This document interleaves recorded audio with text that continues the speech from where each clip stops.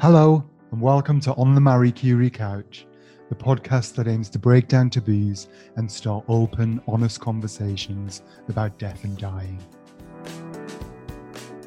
I'm Jason Davidson. I'm a social worker by profession, and I've worked in palliative care, hospice care, and bereavement support services for more than a decade.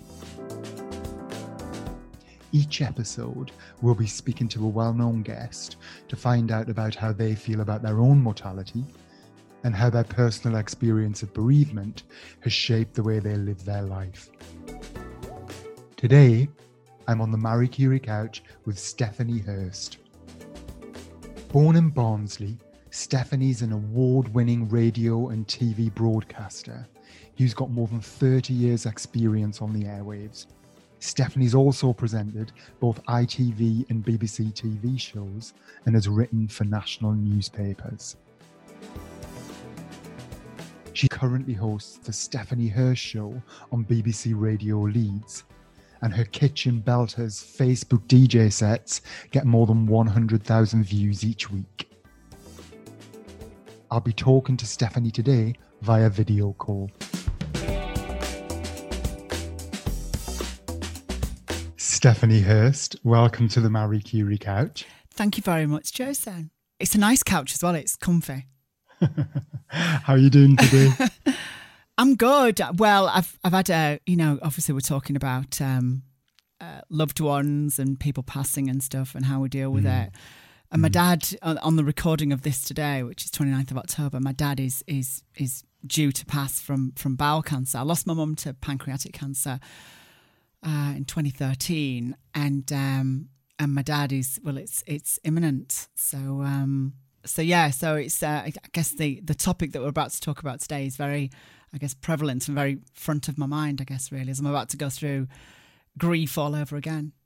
Can we start, Stephanie, by talking about your mum's death, and could you tell us a bit about that? Yeah, well, that was pancreatic cancer. And that was something that my mum had always had. She'd always had trouble with her tummy. She'd had gallstones out in the 70s, which weirdly she kept. Like, they were upstairs in a drawer near a wardrobe. She kept. They gave them back in the 70s or something like that. They gave you them in a test tube. Yeah. I remember like rattling these gallstones around. She went, "These are what's come out of Mummy's tummy," and I'm shaking these things. And when she did pass away, she'd kept them. So. They were in like a shoebox or something like that. But so she'd always had trouble with her tummy, and then she'd had the gallstones removed. They'd left some in, so she had to have more taken out in the early 90s or late 80s or something like that. But her tummy had never been right, and then she was persistently just having trouble with it. And she went to see a GP several times and stuff like that, and they just told her that it was irritable bowel, over and over. It wasn't. It was pancreatic cancer. And it's one of the hardest to detect as well, isn't it? And it's a silent killer, that one, of all the cancers. And she deteriorated quite quickly. And because my mum was, she was only 62 when she passed, and she was a real character. My mum, she was from a place in South Yorkshire called Grimethorpe, which, if you've seen the film Brassed Off with Ewan McGregor, it was filmed. That's the village, and it's set in the fictional town of Grimley, which is Grimethorpe. But that was where my mum was born and raised, Grimethorpe. And she was a fierce cookie. You know, you didn't mess with her. And I think that's where I get a lot of my strength and determination from, and stuff like that. That a lot of that comes from my mum. And she fought pancreatic cancer with strength, grit, determination. A partner at the time, because she'd split from my father some years before. A partner, James, actually, who himself died from cancer recently, sadly. And he cared for her unbelievably, and I obviously did my bit as well. But she was she fought it as hard as she possibly could. She didn't want to die. She was out on a weekend party, my mum. I'd go out with my friends on a Saturday night in town, and my mum would be in the same pub as well. And she was just amazing. So she went far too soon. 62, bit rubbish. Yeah. Can I ask, Stephanie, one of the sort of aims of this podcast is to encourage people to have conversations about death and dying. And I just wondered what kind of conversations when your mum was ill, so when she had her cancer diagnosis and you knew about it, what kind of conversations did you have, if any, about death and dying? We were in the back bedroom, or her bedroom, should I say, of a partner's house. And it was a gorgeous sunny July day because she passed on the 14th of October. And my birthday's on the 31st of July. So it was around the time of my birthday, I think. I wonder if it was my birthday. It was around, most definitely, because a lot of it just becomes a bit of a blur. Yeah. And she turned to me and she says, "I'm dying, aren't I?" And at this point, you either say, "No, it's going to be okay. You're going to be okay." Or you can just be really honest. And at this point, the doctors had told her that it was incurable and all sorts of stuff like that. And I think she was just asking me outright. And I just said to her, and I held her hand and I just said, "Yeah, you are." And she says, "I know I am. I just needed to hear it from you." And that was a difficult moment. Yeah. Whereas with my dad, there seems to have been a bit of denial about it all so far. And my dad is now, because of the morphine and everything like that, it really, he can barely communicate at all. So, there's not been that kind of conversation. I think that up until the morphine really kicking in, I don't think he could. I think he thinks that we didn't know for some reason or whatever.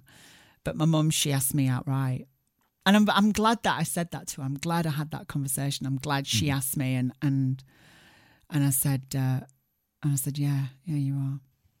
And it's so difficult to be so honest in that situation. I think that's what people really struggle with, because the natural response is to want to protect, isn't it? And say, no, everything is going to be okay, even when it isn't. Yeah.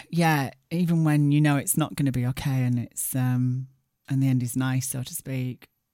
It's being honest, and I guess that's the strength that I was just talking about with my mum. The fact that she had grit, determination and fight within her, and she clearly passed that on to me as a daughter. And I think that's where I got that strength from, to be able to have that conversation with her. It was difficult, hardest conversation I've ever had to have in my life, I guess. Where was your mum when she died? Was she at home, hospital? She was in a hospice, actually, Barnsley Hospice. Incredible. All hospices, every hospice I've dealt with or done charity work within the past or anything like that, every single one of them do an incredible job. And Barnsley were phenomenal. I'd had family and friends in there before, and the care they showed my mum was just brilliant. She couldn't have wanted for anything. And she was only in there she must have been in there about 4 or 5 days. She wasn't in there long at all. I got a call. I'd been with her that day, the majority of the afternoon, came home about 6:30, 7 o'clock, something like that. And then I think I just sat down or made some tea or just had some food or something like that. And her partner, James, rang me, said, "We think that she's going. We think she's about to go." And so I jumped in the car, got to the hospice, and as I was pulling in, she passed away. She clearly didn't want me to see it. And then I had about 20 minutes with her just in her room, and said thank you for everything that she'd done for me and everything like that. I'd already said that beforehand as well. I'd already, had lots of conversations with her. Some of the things I did do, and I encourage anyone to do, is record your parents. Because I know these days we've got smartphones and everything like that, and we've a lot more content is recorded than ever before, really, because we've got smartphones. But and I don't feel bad recording her without her knowing, because I think some people, when they don't know they're recorded, are a little more honest, and because they're your parents, I feel like that's acceptable. I think it's wrong to record people under their, without their permission as a rule in general. But when it's your parents and, these are priceless recordings for you. The day of my birthday that year, I sat on the bed with her and just asked her about my birth and everything like that, and what she felt like and how long she was in labour for and all these things. And every year on my birthday, I was born at 12:20. And every year at 12:20, I play that recording no matter where I am. And it's about 20 minutes long. And I play it every single year. It's on my phone. It's just in my voice memos on my phone.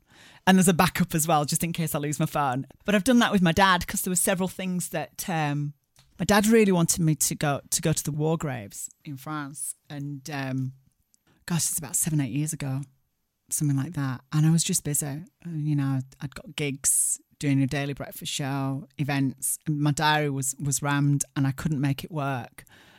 And I know that really bothered him. He wanted me to experience that with him because my dad's very interested in war and the history and everything like that. And when he was communicative, a few weeks ago, I just knelt down and stuck my phone on voice recorder and said a lot of things that I wanted to say and, apologised for that. And I said, you really wanted me to go, didn't you? He says, yeah, I did. I said, I'm so sorry I didn't go. I was just, I was busy. And that sometimes happens, and I'm sorry. So there's a lot of things I've said to my dad recently that I wanted to say, and I'm at peace with things that I've said now. Mm-hmm. It sounds like that's been really important for you, Stephanie, both with your mum and your dad, to say the things you might not have had chance to say, or you wanted to get in before they died. Yeah, I mean, we've always been a very, me and my mum were like very similar, driven people. And my dad was a musician in bands and also fixed tellies and stuff like that as a TV engineer. And we were always a very, mum and dad weren't meant to be together, to be honest. I mean, she said back in the 60s when they got together, she only got with him because he was in a band. So, so they weren't probably meant to be together at all. They were like chalk and cheese. But I think they lasted I think they were together 30 years or something like that, 25 years plus.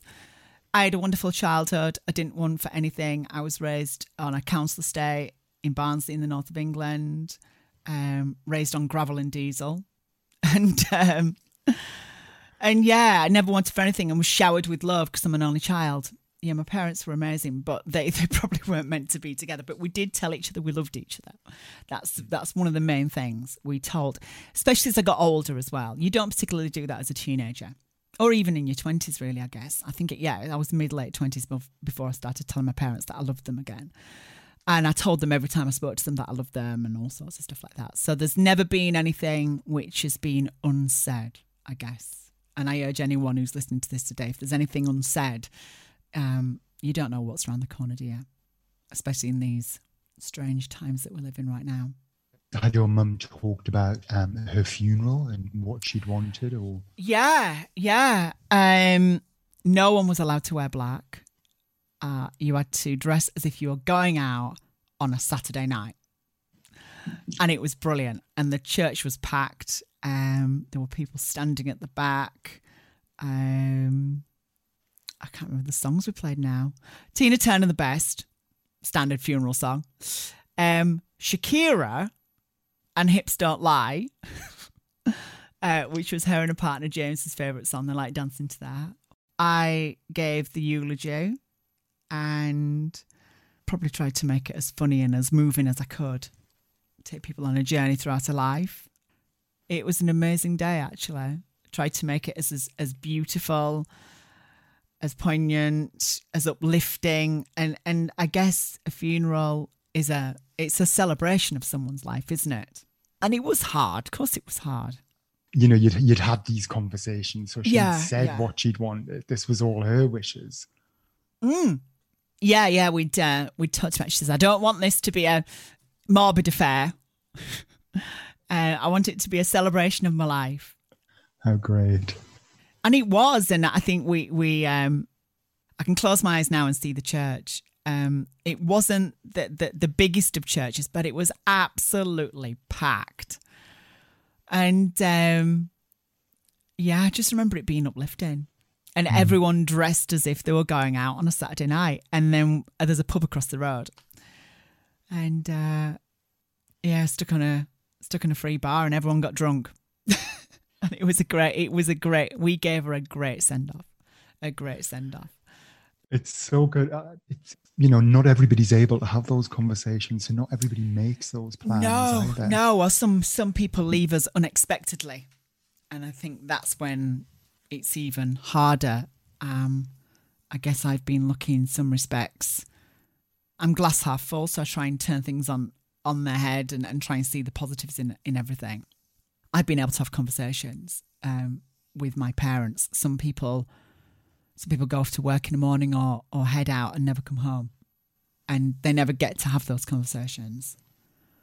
And that must be unimaginably hard. And I send my love to those who have been through that, because that is, I count myself as very lucky that I've been able to have these conversations with my parents before they passed. I think there are also people where death is anticipated, and even still they're not able to have those conversations. And I wonder whether you've been able to have them with your mum and dad, because it's something that it's been kind of, it's felt open and comfortable enough in the family, so that's something you can do. Yeah. I mean, I've respected my stepmom's wishes in having the conversation with my dad when we could communicate with him. Mm-hmm. And she's found it difficult to have that conversation with him. If he did ask her, she didn't know what she would say, but she'd deal with it at the time. I mean, every day I go and visit my dad, and I'm guessing by the time I hear this podcast and it's published, of course we're recording it today, but by the time I hear it, he'll no longer be with us. But every time I go and see him, it's like I'm saying goodbye every single time. I don't know when it's going to be. It could be today, it could be tomorrow. Who knows? It's imminent. But I feel at peace with having the conversations that I've had with him. And I have said to him, Dad, it's okay. Stop fighting this. It's okay. You can go. Mm-hmm. You wouldn't put your dog or your animal through what he's going through. It's a very slow, awful way to go. And personally for my dad, I think it's been a difficult battle for him, because he as lots of men are, and I think this is why we probably need more awareness with bowel cancer as well. I mean, there's a lot of awareness as it is, but even more so talking about it as much as we can to kind of drive it home that you've got to use those bowel testing kits at 60 and get checked out, because he didn't, and ignored 2 of them. And this is the reason why we are where we are today with his health, and just through fear, I think, which is sad and awful. And, I can't attack him for that at all, because we're all fearful of certain things in life. And it just so happens that my dad's fear came from dealing with things directly attached to his health. You said before there was some denial around your dad's illness from him. Yeah. And do you think that's because of fear? Oh, massively, yeah. Yeah, massively fear. Yeah, and anxiety as well.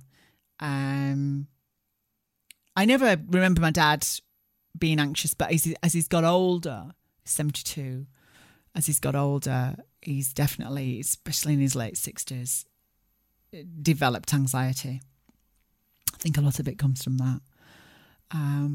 But he's of that baby boom generation where lots, and I know just this is merely from talking from friends about their parents as well, because we're all of that age in our 40s now, where our parents are in the 70s or late 60s, and denial and fear and all sorts of stuff, because it's a generational thing where they didn't talk about such things like that. Whereas now as a society, we're much more open, aren't we? We're much more open to how we're feeling, and we talk more, and we're encouraged to talk more as well. We should talk more about our mental health and how we're feeling, because this, you know, it's all well and good taking yourself to the gym and making your body look great, but it's this thing inside our heads. That's a muscle as well, the grey matter. You've got to look after that. So I'm a huge advocate of talking about things, because I think it's important. Your dad, is he at home? Yes, he is at home, and that was his wishes. He didn't want to go into a hospice or anything like that. And I think with COVID and everything we're living through now, it would be very difficult for visiting and all sorts of stuff like that. So, and I must say the NHS team and Macmillan and all the nurses and the care and everything that he's received has been absolutely firsthand. It's been incredible, absolutely incredible. Again, go above and beyond. If my stepmom Joan wants anything or needs anything, she's a phone call away, and they're there within 20 minutes, half an hour max. And that's truly incredible, isn't it? Yeah. That's great to hear. I'm wondering what is helping you right now. You know, what's keeping you going with coping with your dad's illness and impending death? I think I've got a lot of amazing friends who check in. One of my really close friends, she sent me a little care package the other day, a little happiness package with a love heart in it and all sorts of stuff like that. And that just arrived. And that was lovely. Thanks, Deb. Lots of my friends, I don't want to be naming everyone like that because I don't want to leave anyone out, but everyone's, you know, calling and texting me and WhatsApping me and making sure I'm okay and checking in. Because I do have, and I'm not wanting to contradict myself, I do go to ground a little bit. I do. When things like this happen, I tend to head down, keep calm, carry on. But the people may not hear from me for a few days or a week or something like that, and they go, "Is she okay?" I think because I just got to get on with it, and I take my brain off to a different place. And maybe we all have our own little ways of dealing with grief or when life turns upside down. And I guess that's one thing I've learned about myself as I've got older, is the fact that I really do go to ground a little bit. So I've got friends checking in, poking me, "She all right? Come on." Which is, you've got to take care of yourself. I remember when my mum passed away, and I was being strong. I did the eulogy, and also, I mean, I've got that to write for my dad, of course. And I've got that because as an only child, I've got that to deliver. And I'm guessing, not that the family would expect it, but as a broadcaster and a presenter and a host myself, I think they would expect me to get up and say a few words because I'm used to being in front of people. And I remember speaking at my mum's funeral, and I've you know, whether it's, you know, the largest crowd I've been on stage in front of is 75,000-80,000 people several times. It's a lot of people. But then I've been in front of a small selection of people, and everyone says it's the heart. There's no difference to me in front of whether it's 75,000 people there or there's 3 or 4. And I did treat speaking at my mum's funeral like a gig, like I'd been booked to go and talk at an event. To be able to do it. You've got to put yourself in that headspace. And I know other friends that have spoken at friends' funerals and delivered eulogies and stuff like that. They've had to kind of pop them. This is an event that I've been booked to go to. At that point, just before you get up, once you've got down, that's when you can start to, I guess, really deal with where you are and everything that's happening. But I do remember a few weeks after the funeral, I cried so hard. I guess that's not one thing I've spoken about yet, is it, crying? I cried so hard that my eyes were puffy for days. I really sobbed my little heart out. It's funny when grief hits, because it can be a couple of years afterwards, can't it? Grief doesn't hit straight away. It's a process that we have to go through. And I guess every time someone leaves us, life becomes a new normal, doesn't it? I guess in some respects, in the fact that, you know, things will never be the same. Once my mum left, things were never the same. But I also drew strength from the fact that my mum lost her mum. And her mum lost her mum. And her mum lost her mum. So on and so forth. And they laughed again. And, you know, my mum lost her dad at a very young age, my granddad. I never met him. He died a couple of years before I was born. And he died suddenly at 47, I think, or something like that, from a heart attack. So, and my mum had, they were like, I mean, they were chalk and cheese, my granddad and my mum, her dad. But they'd started to rebuild their relationship a little bit. And they were just starting to get to know each other again. And then he died. And I know my mum found that particularly difficult. And I had a brother who sadly passed away after half an hour of his lungs collapsed. He was born slightly premature. I mean, these days he would have survived. And I know my mum found that particularly hard as well, especially so when she was walking down the street and people that had seen her pregnant would ask how the new baby is. That was particularly difficult for my mum. And so much loss for her in a short space of time. Yeah. She'd lost a dad, and then she lost my brother as well. That was quite something. And I did, in my recordings of my mum when she was about to pass, I did ask her about all of that and how she dealt with that. And I drew a lot of comfort myself from, not in a selfish way, but just to hear her speak about that and how she dealt with it. And I guess they're life lessons that we can learn from our parents and how to deal with things. So grief does come in funny old ways. And I found myself, you know, it was a few weeks afterwards, I really cried my eyes out, and I was fine after that. But it becomes a new normal. And I guess once my dad passes, that then will become a new normal. Then I'll be an orphan. I can join the orphan club. I'm joking. That's me trying to turn it on its head again. That's me trying to kind of find positives in all of this, I guess. Well, adding some humour as well, you know, and I think kind of not everything stops, does it, when this is happening? Not at all. The coronavirus pandemic has triggered a wave of bereavement across the country and taken away our ability to be with loved ones and grieve in traditional ways. Marie Curie's new Memory Cloud is an online space to reflect on a loved one's life and share special memories with your friends and family. Visit memorycloud.org.uk.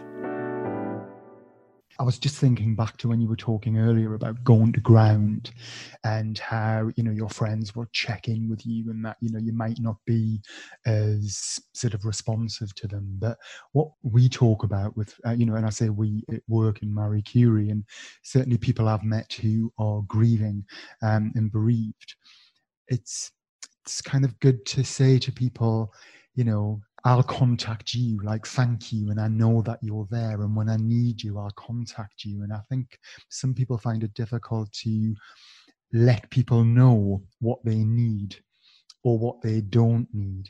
And I think that thing about, well, maybe going to ground, because that's how you cope and that's how you manage with things, and that's what you need to do to be able to get through it.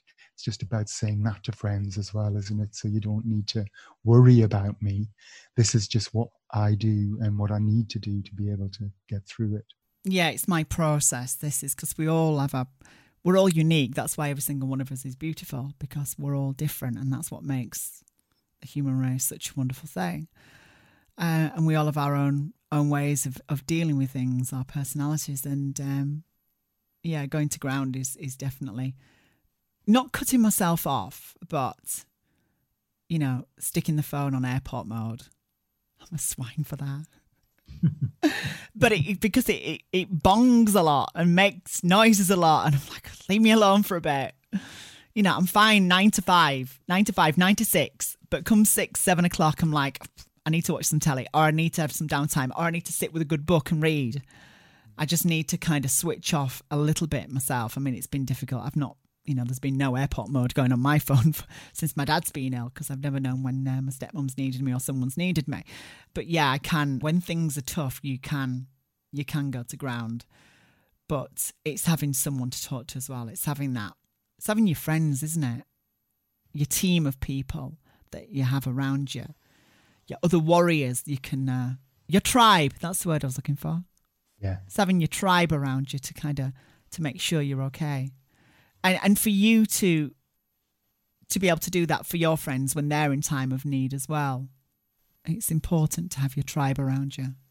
It sounds like they're some of the things that help you manage now and cope with the situation, you know, with your dad, and also have helped you when you were grieving for your mum. So, you know, being able to go to ground, being able to switch off in the evening, reading a book, watching a bit of TV, and having your tribe and having your friends around you. Is there anything else that helps you? My work, I guess. I can sit in my little studio here and throw myself into work stuff. One thing that's helped me recently, and this is going to sound odd, but a friend of mine, Jonathan, who we've known each other since we worked, because I've worked in radio since I was 12 years old. I was very, very lucky to start so young, making tea for mullet-haired DJs back in the day. And Jonathan was young like me at the radio station, and I guess we were thick as thieves in some respects, always in the studios, messing about and stuff. And he's cleared his garage out and he's found loads of big reel-to-reels tapes from back in the early 90s. And he dumped all these on my doorstep. There's about 20 reels. And that's taken my mind off a lot of things. Putting them on the machine and just listening through them and transferring them digitally for him. Because each one is about an hour long or something like that. And they may need a little helping hand to play because they can be a little tired or sticky or whatever. That's been good because I've been able to kind of take myself away from something, or I've kind of been able to revisit the past. I always think it's good to have one foot in the past, but I'm firmly planted in the future. But it's always, I do enjoy looking back a little bit.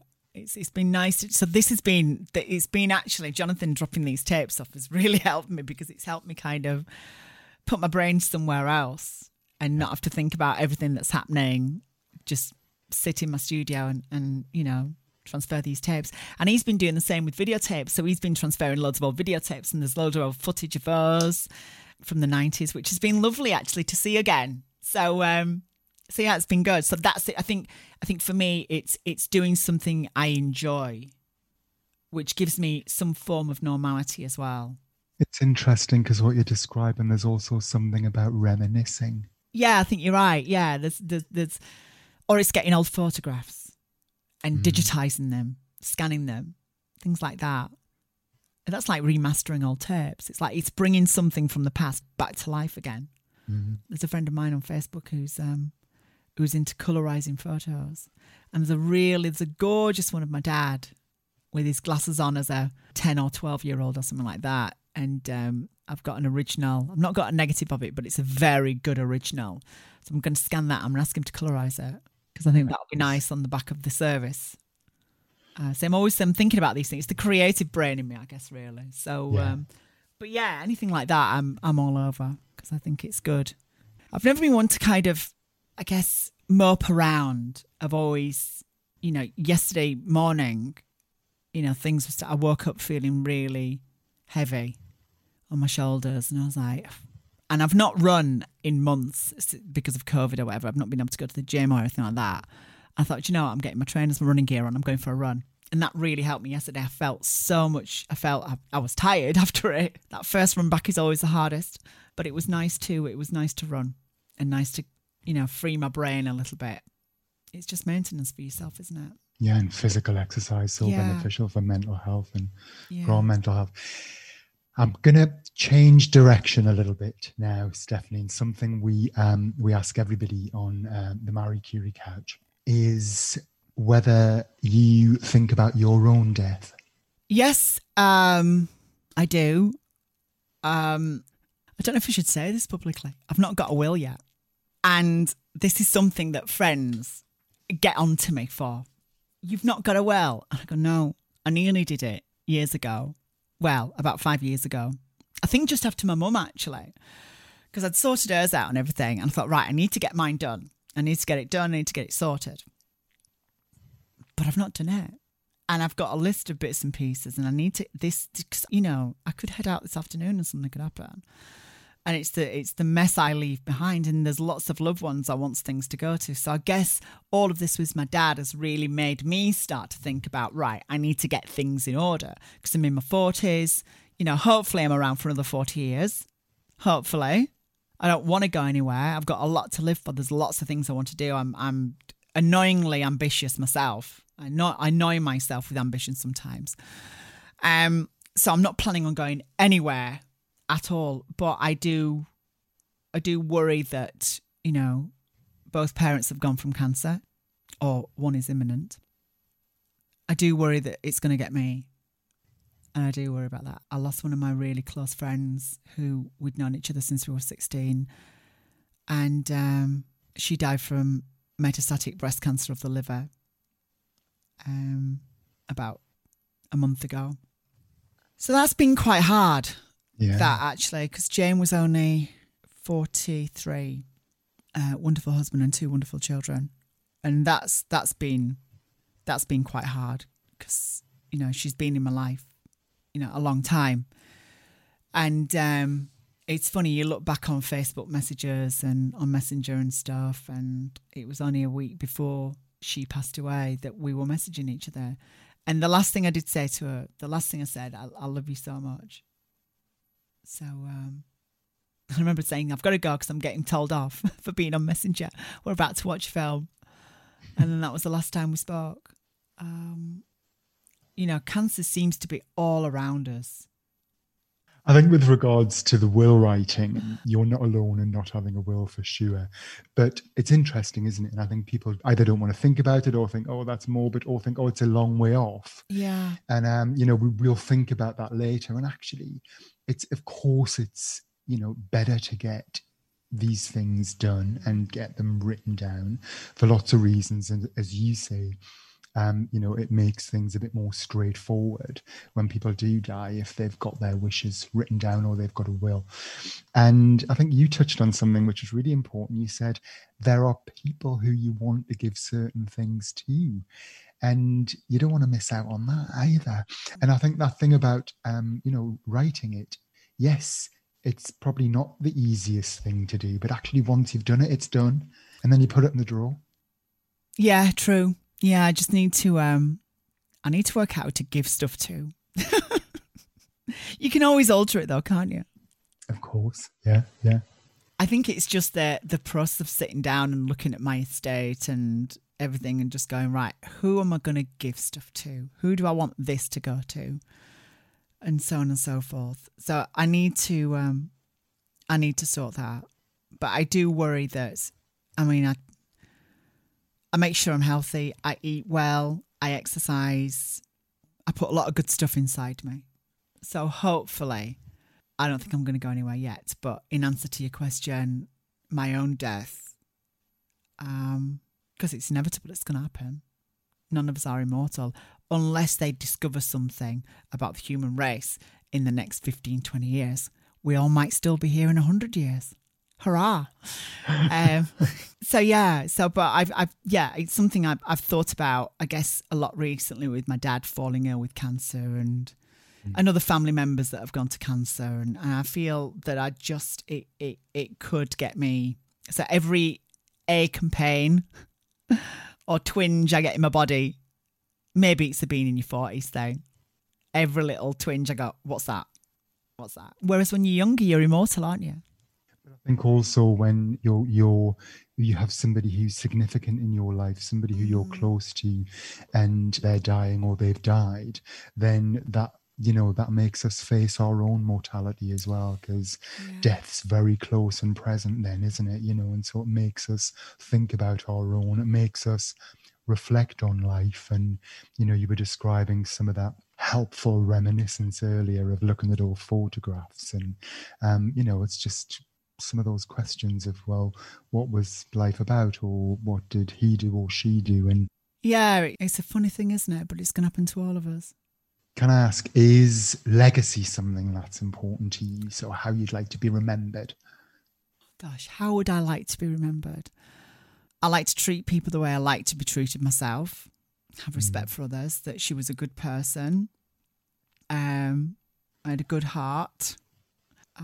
I was passionate about radio and things, because radio is the thing that, I mean, I love television.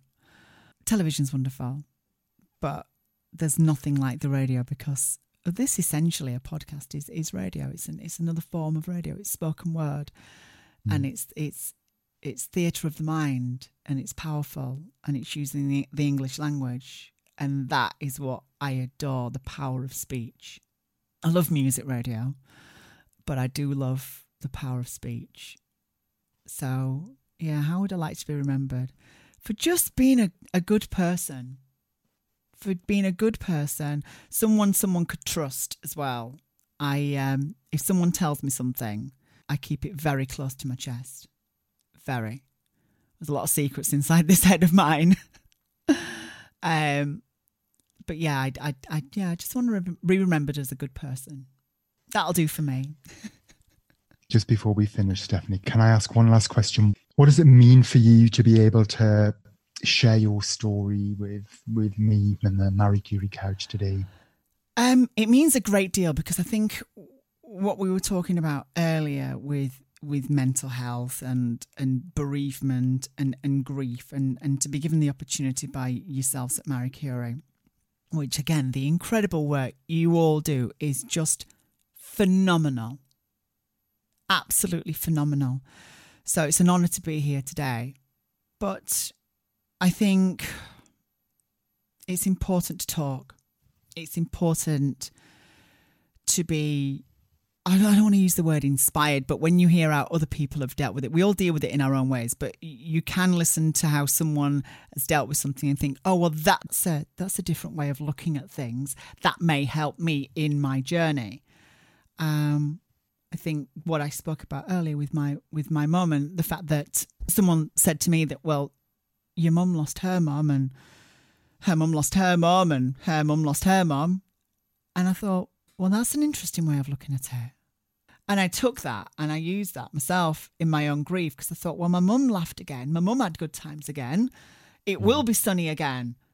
But we have to remember those people who have left us with joy in our hearts, and remember the good times.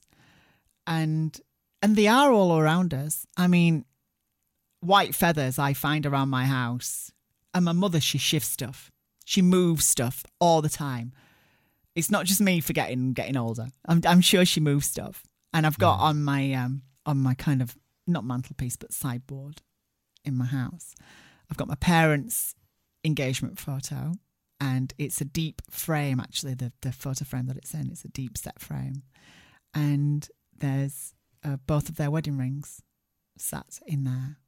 How nice. And I was going about my business one day, and I walked past it, and I looked on the floor, and there was a white feather directly in line with where the photo was. So the white feather now sits within her ring. So these people that have left us, we've got far too much energy as human beings. Once we leave, where does that energy go?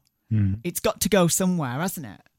You know, so people are all around us. Our loved ones are here, and, you know, and we'll find out what that will be like, and we'll be with our loved ones one day. So, yeah, if there's anything, I guess, really, it's listening to other people and their journeys, and also listening to yourself as well, you know, how you get through this, because it's a process, isn't it, grief?